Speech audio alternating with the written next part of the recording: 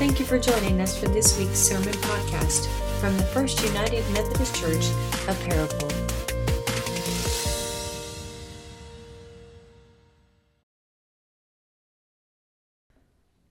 Oh, how it is so sweet to trust in you, Jesus, to learn from you. So, Holy God, as we turn our attention to your scriptures this morning to learn from the very teachings of Jesus Christ, we ask that the Holy Spirit be here, moving among our hearts, writing on our hearts what you would have us receive today. It's in Christ's holy name we pray these things. Amen. Our first lesson this morning comes from Exodus chapter 16, verses 9 through 12. Then Moses said to Aaron, "Say to the whole congregation of the Israelites, draw near to the Lord, for he has heard your complaining." And as Aaron spoke to the whole congregation of Israelites, they looked toward the wilderness, and the glory of the Lord appeared in the cloud. The Lord spoke to Moses and said, "I have heard the complaining of the Israelites. Say to them, at twilight you shall eat meat, and in the morning you shall have your fill of bread. Then you shall know that I am the Lord your God." Our next lesson comes from the Gospel according to John chapter 6, verses 25 through 35. When they found him on the other side of the sea, they said to him, "Rabbi, when did you come here?" And Jesus answered them, "Very truly I tell you, you are looking for me not because you saw signs, but because you ate your fill of the loaves. Do not work for the food that is perishes, but for the food that endures for eternal life, which the Son of Man will give you. For it is on him that God the Father had set his seal." Then they said to him, "What must we do to perform the works of God?" And Jesus answered them, "This is the work of God, that you believe in him whom he has sent." So they said to him, "What sign are you going to give us then, so that we may see and believe you? What work are you performing? Our ancestors ate the manna in the wilderness, as it is written, 'He gave them bread from the heaven to eat.'" And then Jesus said to them, "Very truly I tell you, it was not Moses who gave you the bread from heaven, but it is my Father who gave you true bread from heaven. For the bread of God is that which comes down from heaven and gives life to the world." And they said to him, "Sir, give us this bread always." And Jesus said to them, "I am the bread of life. Whoever comes to me will never be hungry, and whoever believes in me will never be thirsty." And then our focus text over the past several weeks as we look at the Lord's Prayer. Pray then in this way: "Our Father in heaven, hallowed be your name. Your kingdom come, your will be done on earth as it is in heaven. Give us this day our daily bread, and forgive us of our debts as we also have forgiven our debtors. And do not bring us to the time of trial, but rescue us from the evil one." Let us pray. May God bless our reading of the Holy Scriptures this morning. Amen.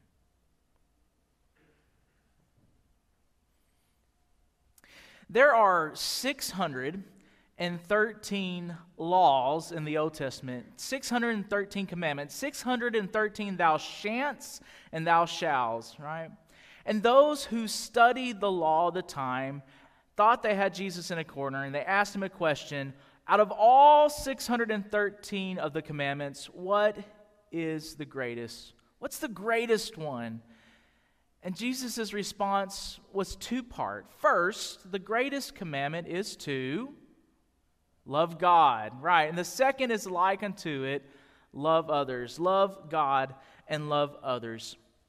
As we're looking at the Lord's Prayer over the past several weeks, if we take a step back and kind of look at it from a 1,000-foot view, so where we can see the prayer in its entirety, we see that Jesus formulates this prayer in two parts. The first being, "Our Father which art in heaven, hallowed be thy name. Thy kingdom come, thy will be done on earth as it is in heaven." There's the first section. And this section really focuses on God, placing God at the forefront of this prayer. In essence, loving God first. Loving God first. And so when we pray this part of the prayer first, we are positioning ourselves, orienting ourselves as Christ taught us to do, to be aligned in the loving response of what God is doing throughout all creation. To be aligned with a loving response into what God is doing throughout creation. Our Father, who art in heaven, hallowed be thy name. Thy kingdom come, thy will be done. And once we are grounded and aligned into what God is doing, God's story, then as a disciple of Jesus Christ, we can pray the second part, which is kind of like unto it, loving others, loving others. So the first half of this prayer, Jesus teaches the disciples a prayer that aligns with the greatest commandment, love the Lord your God. And the second part is like unto it, love others. Love God, love others. We've been working through the Lord's Prayer the past several weeks, and if you're just joining us today, we have several resources we want to give you to take this home and to do a study at home as well. One is a book for the adults, which is kind of creative, it's poetic with some pictures in it. It's really neat to look through. And the second one was written alongside a child for children. And so you can do this study at home together. And the hope is that we not just get a sense of what Jesus is teaching us, but that we practice this prayer daily in our own daily lives, and that we might even use it as a template to structure our own prayer, loving God and loving others, loving God and loving others. So there are three petitions that Jesus says pray for when we're looking at loving others. They are pray for bread, pray for forgiveness, and pray for deliverance. Pray for bread, pray for forgiveness, and pray for deliverance. And today we're going to be focusing on praying for bread. Give us this day our daily bread. When Jesus teaches, he usually presents a scripture that was known or a story that was familiar, and then says, you know this, you know what this says, you know what this means, and also, this is what that means, right? So Jesus usually teaches in two layers. Here's a story, here's a scripture, and this is what it means, so that we can relate and understand what God is teaching us in that moment. So what did Jesus mean when he said, give us this day our daily bread? Give us this day our daily bread. There are some 300 mentionings of bread throughout the Gospels, throughout the Bible. 300 mentionings of bread throughout the Scripture. And I'm pretty sure you can think about a few, if you think of, where have I heard bread within the Scripture? Can you think about a few just off the top of your head? Any takers? Moses, right. And so the story of the Exodus, right. And so where God provided manna to those who were on a journey, which is a really neat phrase, manna. Do you know what that means? It means what? And so the Israelites walked out of their tents and they looked on the ground and there it was. What? What are those? Well, it was something that they could make cakes with. It's something they could make cakes with. What about another one? Feeding of the multitude, right, where there were people that were there present among Jesus and hungry, and the disciples said, we got to send them away, and Jesus said, no, you feed them. And so they go gather the fish and the loaves, and Jesus breaks the bread, and there's baskets and baskets and baskets left over that Jesus fed the multitude. Perhaps maybe even Bethlehem comes to mind, which means the house of bread. The story of Ruth takes place there, and of course, Jesus' miraculous birth. When we find these references to bread in the Scripture, we find them in layers. We find them in layers. First is this. First, there's the reality that bread is needed. The bread for life. Bread that needs to be taken in and digested so that the body can actually live. And the other way that we experience bread throughout the Scriptures is a metaphoric utilization of bread, a deeper meaning, something that we can take into our hearts, something that we ponder upon and digest in our hearts, and that our very spirits are live, right? The bread of life. And we can go back to the story of the manna and think about those layers in that imagery of the story, right? Where the Israelites have been released from captivity and slavery, and they're on a journey to the promised land. They find themselves somewhere in between, somewhere with a foot in both worlds, and somewhere where they're hungry. And they said, we're starving, we're hungry, we need something to eat. And God says, I hear you, and I'm going to provide for you. And they wake up in the morning, they walk outside, and they go, what? Manna, something to make cakes with, something to eat so that they could nourish their bodies so that they could live. That's the first layer. And of course, this story's been told over throughout time and is even told today and will be told in the future. So those who are hearing the story and remembering the story come to realize that God is present In the moments where we find ourselves in a foot in both worlds, when we find ourselves in need, that we are not alone, that God is with us, and that God will take care of us. So what did Jesus mean when he said, pray for daily bread, pray for daily bread? In his life, Jesus interacted with all sorts of people. For those who were not welcome in the city, that they had to stay outside the gates because they had some kind of disease or they were unclean, Jesus met with them. For those who had lower working jobs, perhaps even jobs that they would have to go through more rigorous cleansing rituals to go to temple, those who were working with animals, those who were fishermen, right? Jesus met with them. Those who were living paycheck to paycheck to paycheck, not knowing where their next meal would come from. Jesus also met with those who were tax collectors, a little bit more elite, and even those who were rulers of that area. Primarily, I think Jesus surrounded himself with all kinds of people from all walks of life, but really on the forefront of those who were unwelcome, those who were living day to day, not knowing where their next meal was coming from. So the first layer of praying for bread is asking for bread. Give us this day our daily bread. Maybe this hour might know this movie reference. Have you ever heard of the Three Ninjas?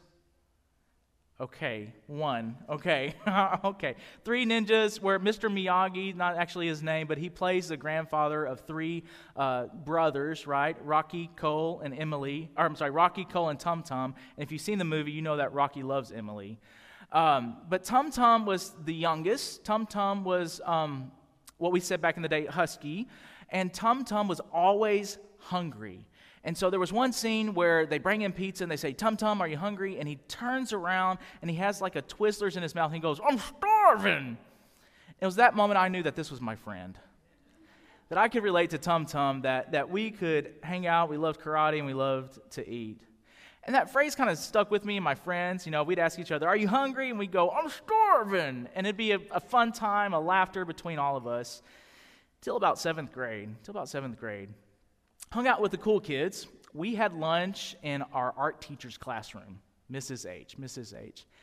And I was always run to get there first. I wanted to be there first and spend the most time in the classrooms with my friends. And so I'd be the first in the lunch line. I get my tacos or whatever, and I make it to our class. And lo and behold, the class was already semi-full. There were already people there eating. I'm like, how do they beat me here?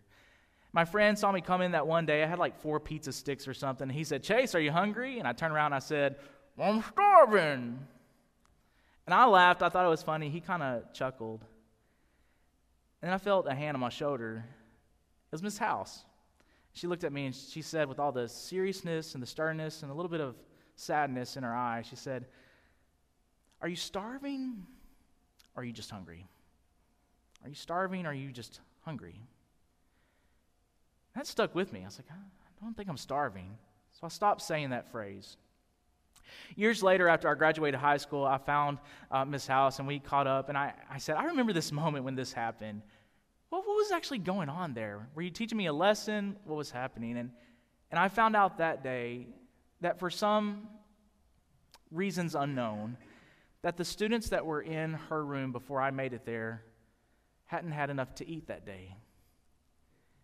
So she would buy them either their only lunch or even the second lunch to give them something to eat. And she would have it ready for them in her room so that they could come and start eat and hang out with their friends and not be embarrassed.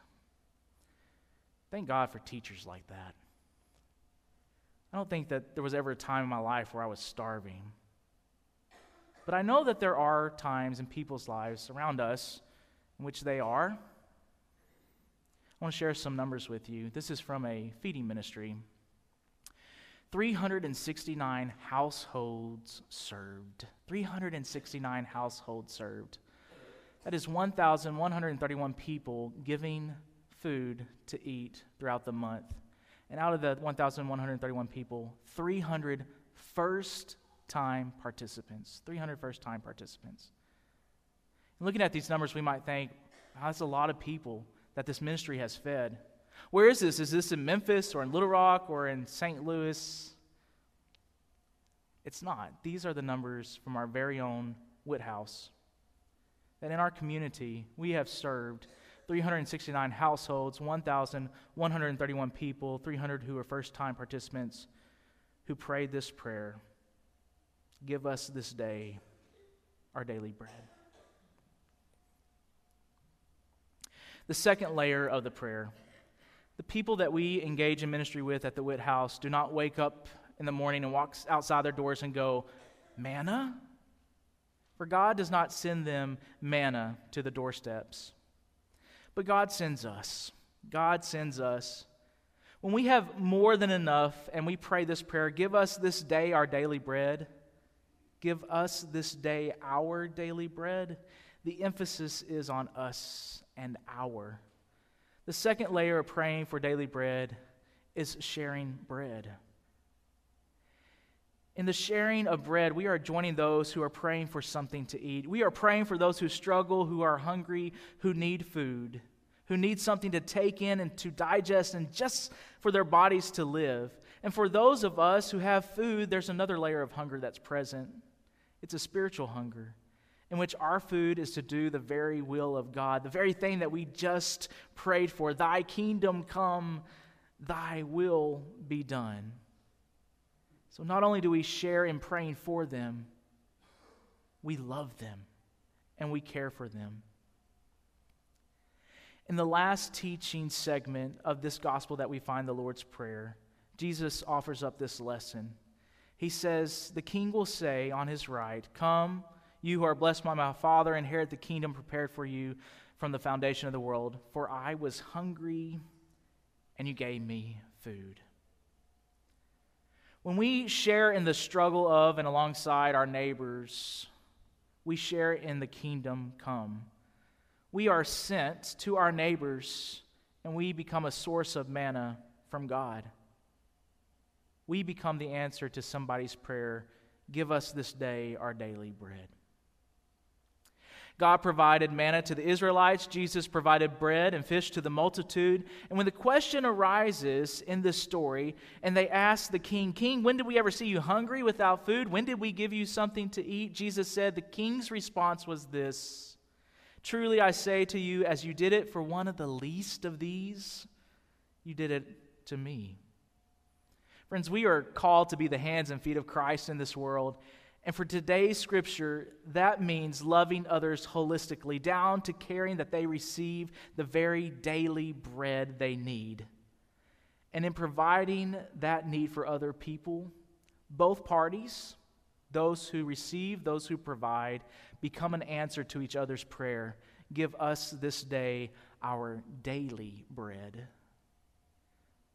This word daily is essential to this prayer. The Greek word is epsiousion, our essential, our substantial, our existential bread, the bread that we need that sustains not only our very lives, but our souls. And our bread is loving others. And in loving others, our spirits are fed. At the last church I served, the senior pastor Nathan and I were working on a project, and a gentleman came inside. He looked like he had a couple of rough days. And it was not uncommon for people to come into the church and ask for some kind of assistance. We had a lot of transit people moving from one place to another. So we had a couple of different opportunities to help those who came inside. If it was Pop-A-Top meal cans for them to take on the road with them, if it was a bus token, we even had a partnership with a local hotel that we put them up for a night or two. And so we told him, these are the resources that we have. How can we help you? And he said, I feel horrible. I haven't bathed in days. Can you help me? And we had a youth center that had a couple of showers that were never used, and so we found some soap and towels and some clothes that fit him. And Nathan and I walked him over to the youth house, and he went upstairs to bathe, and Nathan and I waited downstairs. And if I remember correctly, the showers had some amazing water pressure and retained hot water forever. And so it was an hour later when he came downstairs and he said, I'm sorry it took so long. There was just something holy about that shower. I just had to sit there and let the water flow over me, and now I feel like a new person. With chills going up in my back, my only response I could have is we experience God in so many unique ways. And Pastor Nathan looked at him and said, remember your baptism and be holy.